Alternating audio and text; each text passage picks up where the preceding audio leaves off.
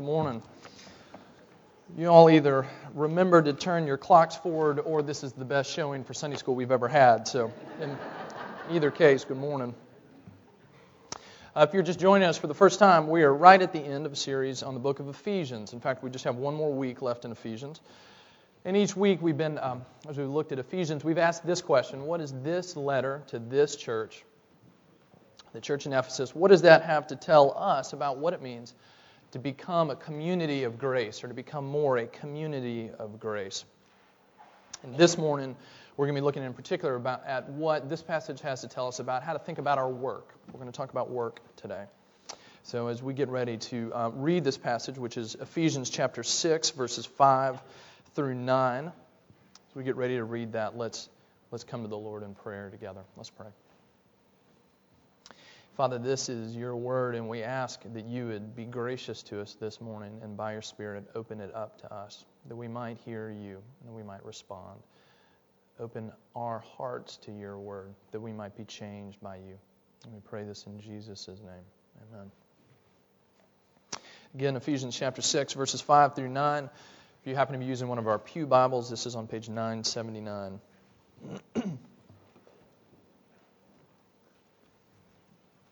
Slaves, obey your earthly masters with fear and trembling, with a sincere heart as you would Christ, not by way of eye service as people pleasers, but as servants of Christ, doing the will of God from the heart, rendering service with a good will as to the Lord and not to man, knowing that whatever good anyone does, this he will receive back from the Lord, whether he is a slave or free. Masters, do the same to them. Stop your threatening, knowing that he who is both their master and yours is in heaven, and that there is no partiality with him. As I mentioned, we're going to be talking about work this morning, but before we do that, I need to at least say a few words about what we're not talking about. And we are not talking about the long history of mankind and even the complicity of the church in many places and ages with the institution of slavery. Okay, we're going to talk about this passage to see what it has to tell us about our work. As you know, even the church itself has a poor track record with slavery. There were times when the church used the Bible itself to try to defend slavery. Okay, now let me just say a couple words. Paul is not commenting on the rightness or wrongness of slavery. He's speaking into a world in Rome where, depending on where you lived in Rome, certainly in the urban centers, up to 1/3 of the population were slaves. Now, when we hear slavery, we, of course, most naturally think about slavery in the American South. And there are some significant differences between the kind of slavery that Paul is talking about and the way that that was experienced in the United States and other places in modern era. For one thing, it was not race-based. Slavery in the ancient world, there are many ways you could become a slave. You could indenture yourself to someone if you were in debt and needed to get out of that. Very often, slaves were captured in war. In about 50 years, or about 100 years, before this passage was written, Julius Caesar was in Gaul conquering that on behalf of the Roman Empire, and during his years in Gaul, in about a 5-year span, he sent back something like 1 million slaves to Rome. Okay, you could be captured in warfare. Oftentimes, you could earn your way out of slavery through the work that you did. Slaves in Rome were often allowed to hold property. Some slaves apparently even had slaves of their own. If you were to walk down the street in Rome, you would not be able to tell a slave from a free man. Okay, there was no racial distinction to market, no distinction in dress. Slavery was a very different thing. As a couple of writers have pointed out, one that I read said, taking away slavery in the ancient world, that would have been as comprehensible to somebody as to say we should ban all automobiles. That's about how that would have sounded to somebody in the ancient world. Or as another one said, it would be like imagining tomorrow picking up with your lives with no electricity. Okay, that is not at all a defense of slavery, and Scripture shouldn't be used that way, but it is to say Paul is doing something different here. He's speaking into a world where slavery existed, and he's saying, how does following Christ transform the world given the world that we live in? Okay, early Christians had no political power, and they didn't until at least the 4th century. They were in a time when this was the reality of the day, and Paul speaks into that. And we're going to look at this today to say, what does this say to us about the service that we do in this world? Okay? What does it tell us about this very important part of all our lives? We've looked in this section over the last few weeks about how the gospel impacts our family lives, how it relates to husbands and wives relating together. We've taken a look at what does the gospel say about how children and parents are to relate. And then Paul turns here to another member of the household in this church that he looks at. And he says, we're going to address what it means for slaves and masters to interact together given the reality of the gospel. And for us it means that not only does the gospel speak into our family lives and how we parent and how we relate with spouses, it speaks into our lives as workers, those who are involved in work in the world. And because of that, it tells us the gospel has great power to transform the way we think about and experience our work. And it still applies to us because we still, most of us, many of us, serve earthly masters. We have great freedom. We can walk away from that. We have many more freedoms than Paul's audience did. But we still sell out at least 40 hours a week of our lives to someone else in labor. Okay, so here's the point for this morning, what we're going to see. The gospel redeems our work, and it frees us from our work, and it frees us in our work by giving us three things: a new master, a new service, and a new reward. Okay, new master, new service, new reward. First, a new master. For anyone who has had a job and not been the head honcho in that job, you know what it's like to struggle with the fact that in our work world, we have people who are over us. We have bosses, we have supervisors, we have commanding officers. Some of us, our boss, and depending on our business, could realistically be our clients or the company itself. How are we supposed to relate as people who work or have worked or will work? How are we supposed to relate to those who are in authority over us in our work? Well, verse 5 of Romans 6 gives us a fairly sharp direction. It says, slaves, or we could say employees, workers, obey your earthly masters with fear and trembling, with a sincere heart, as you would Christ. He says to obey our masters, to obey those in authority over us in work. Now, just as we said with parents and children, and as we talked about with wives and husbands, obey in this context doesn't mean do any and every absolute thing that your boss requires you to do. Okay? It doesn't mean you need to be a complicit pawn in Enron. Okay? It doesn't mean that you do things that are illegal and immoral. Okay? Now, that should be a relief to us, but for most of us, that doesn't really let us off the hook because most of us are not being called to those things in our work. That's not really where our struggle in work lies. But it should go without saying that obey does have limitations. Notice that when he says, that what Paul says here is that when you obey your earthly masters, when you submit yourself in work to those in authority over you, you are serving Christ. Okay, he goes out of his way to say this to us 3 times. Verse 5, he says, obey as you would Christ. He goes on to say that we are servants of Christ. Verse 7, that our obedience and our service is as to the Lord and not to man. Then he goes on, Paul gives an interesting challenge to those in authority, to those who are the boss, who are the supervisor. A challenge to masters in verse 9. What does he say to them? He says, stop your threatening. For the same reason that as he speaks to those who are the slaves, who are the employees. He says, for both of you, employees and employers, you have a master who is in heaven, and there is no partiality with him. Paul goes out of his way to say that we actually serve one master, our Lord Jesus himself.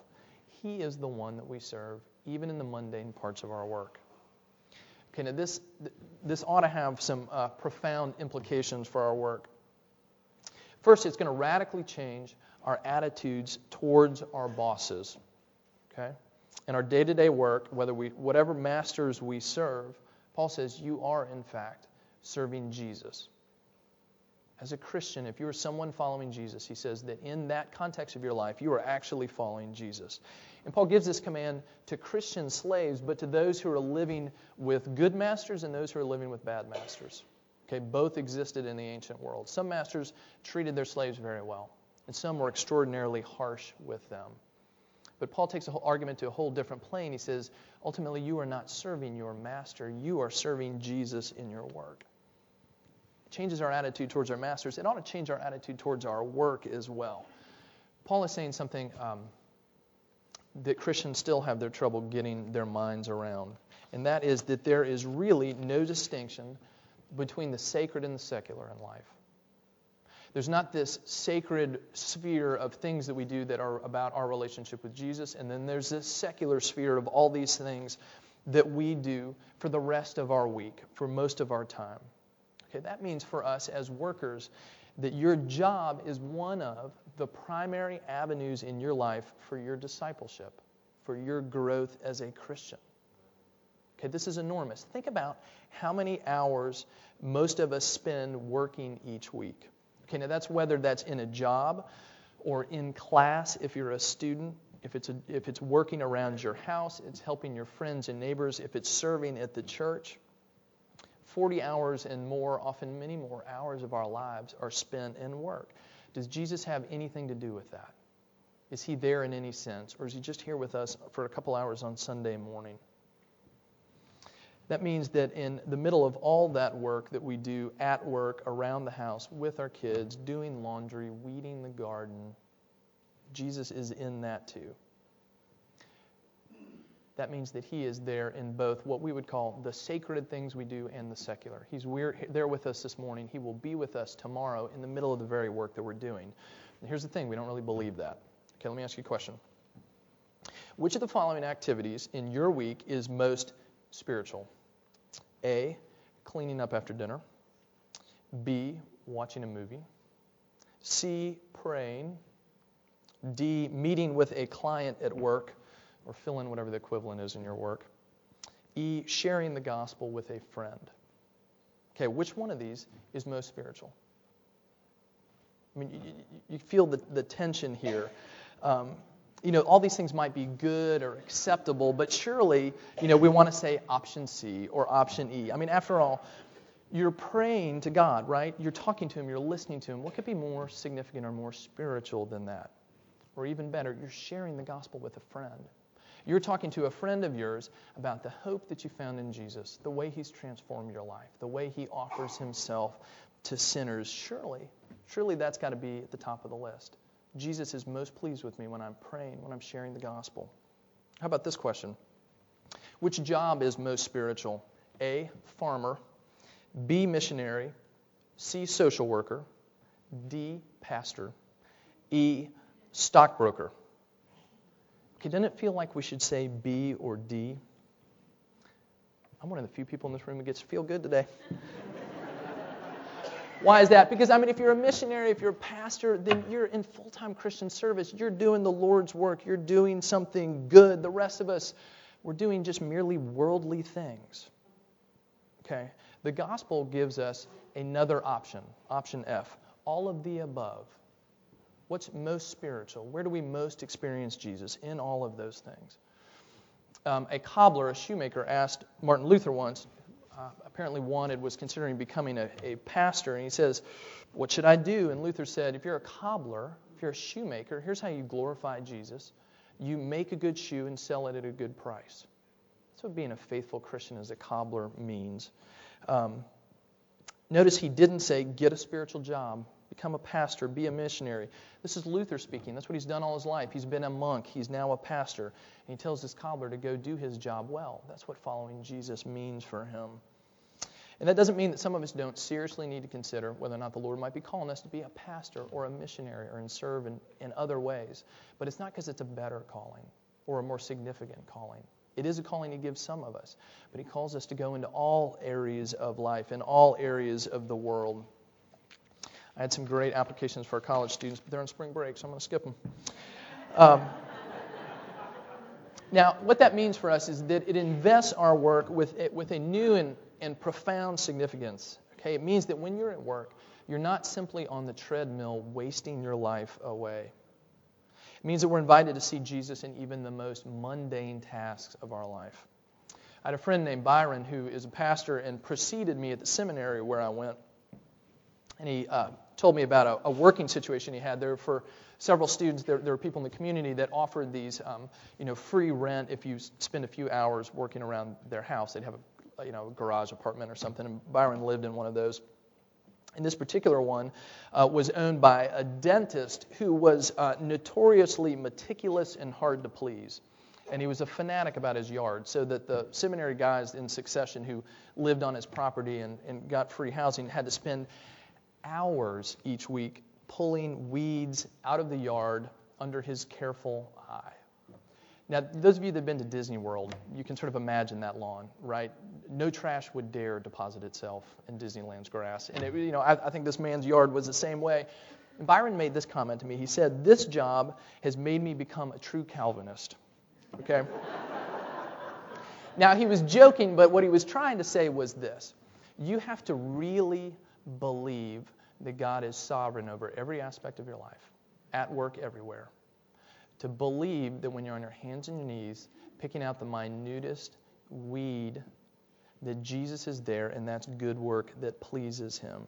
You see, the hours that Byron spent while he was in seminary picking those weeds were as much a part of God's work in his life at that time in his life as were the hours that he spent in seminary, in class, doing his homework. Jesus was at work in both those things.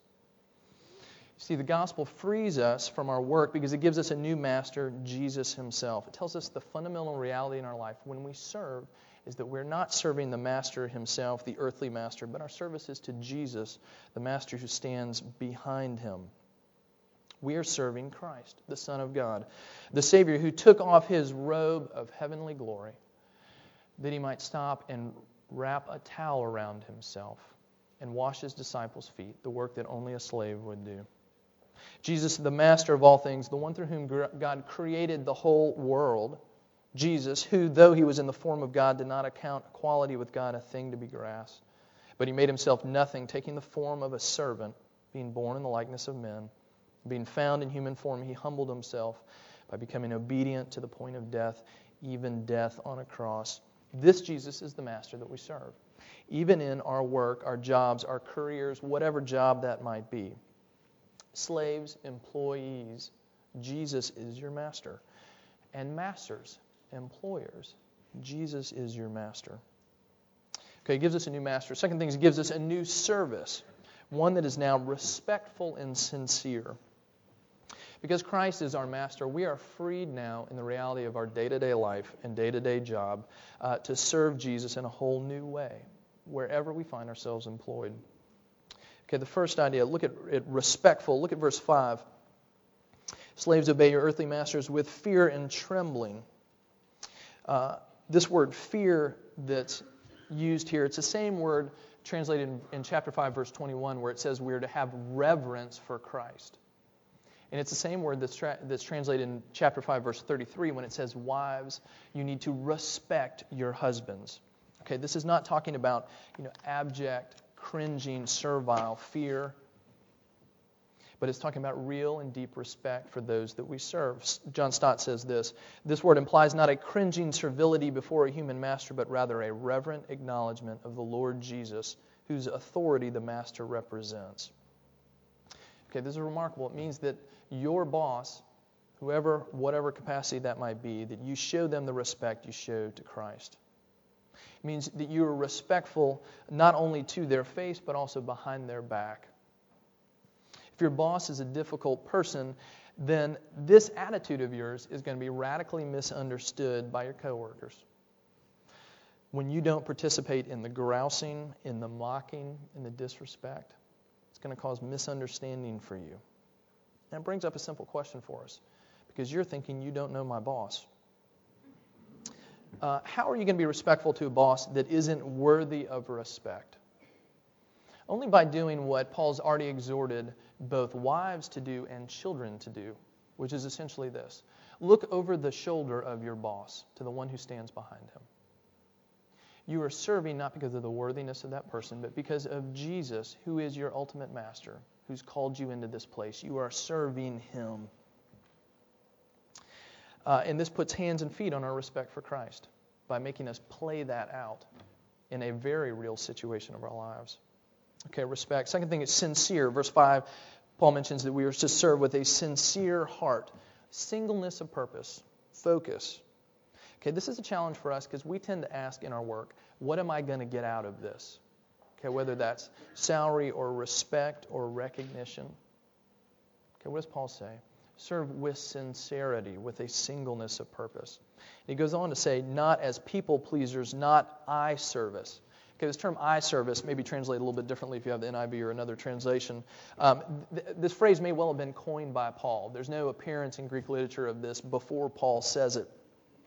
But what does it mean? It means that when you are working, you are not simply working well when your boss's eye is upon you, when he's going to notice, when there's a chance that she is going to walk by and see what you're doing.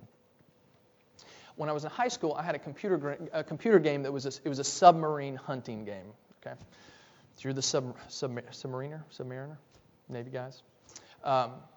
Submarine game, and there was a button in the game on the keyboard where if you pushed it, then automatically on your screen would appear like this spreadsheet, and it was there so that if you're playing the submarine game at work and your boss comes by, you can hit this button, and suddenly it looks like the spreadsheet from work. Okay. What does Paul say? He says, not eye service. Not simply when your boss's eye is upon you. Your work is to be of the highest quality, whether you are being noticed or not. When your boss is likely to walk by your desk, and even when she isn't. It goes on to say, not people pleasers. Your work is not to be done with the purpose of currying favor and approval from other people.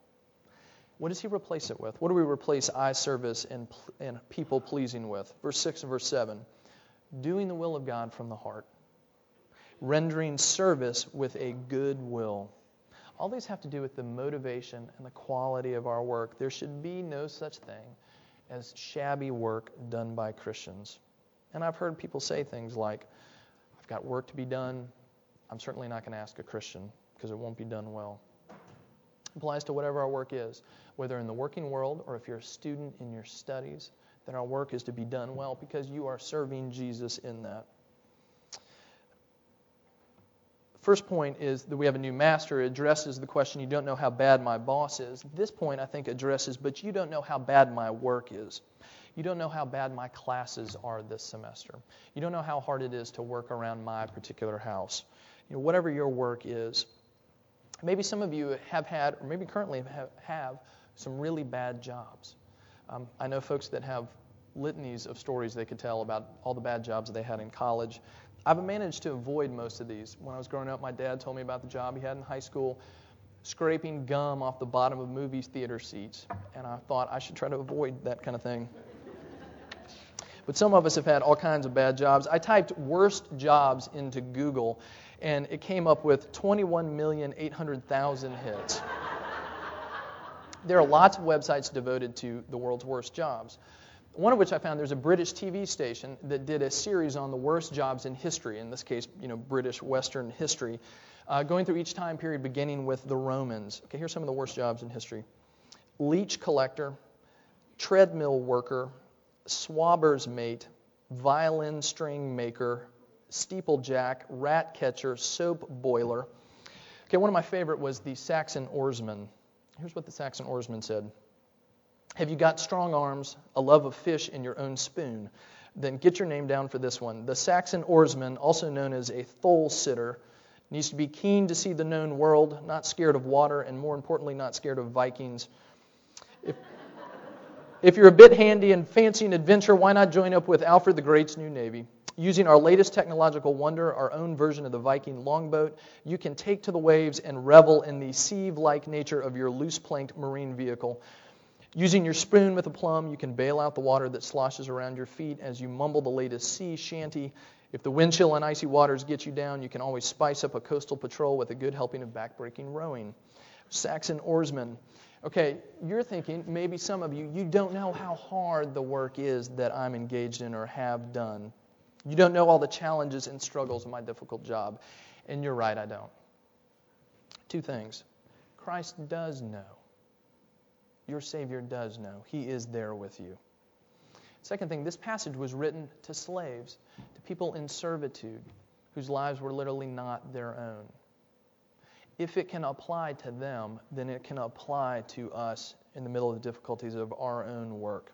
If you're a Saxon oarsman, if you're a Roman slave, if you're in your job, your work is to be respectful from the heart, free from people-pleasing, free from eye service.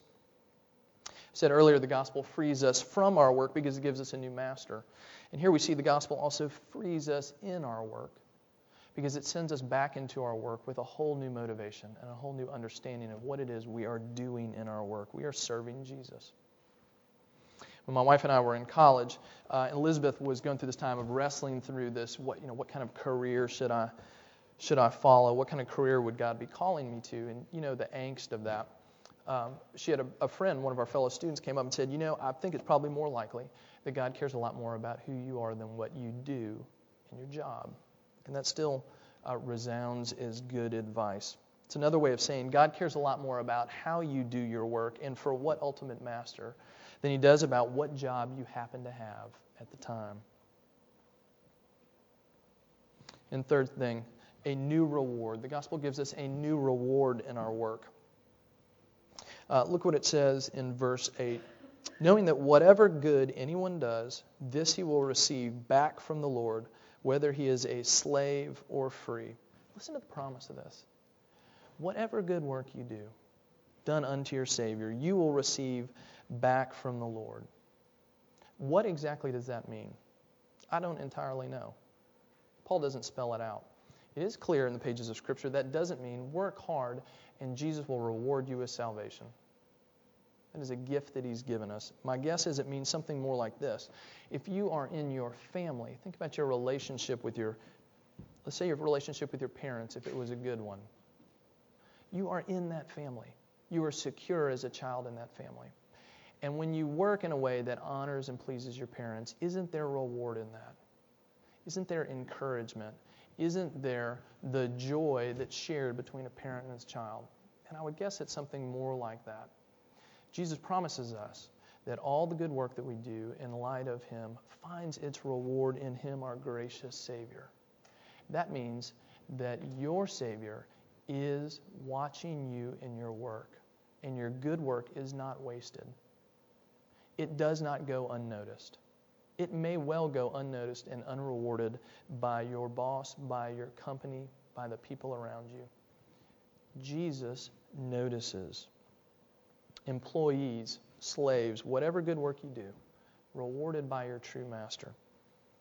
And at the end, again, it turns to the masters, to the employers, to the supervisors, the CEOs.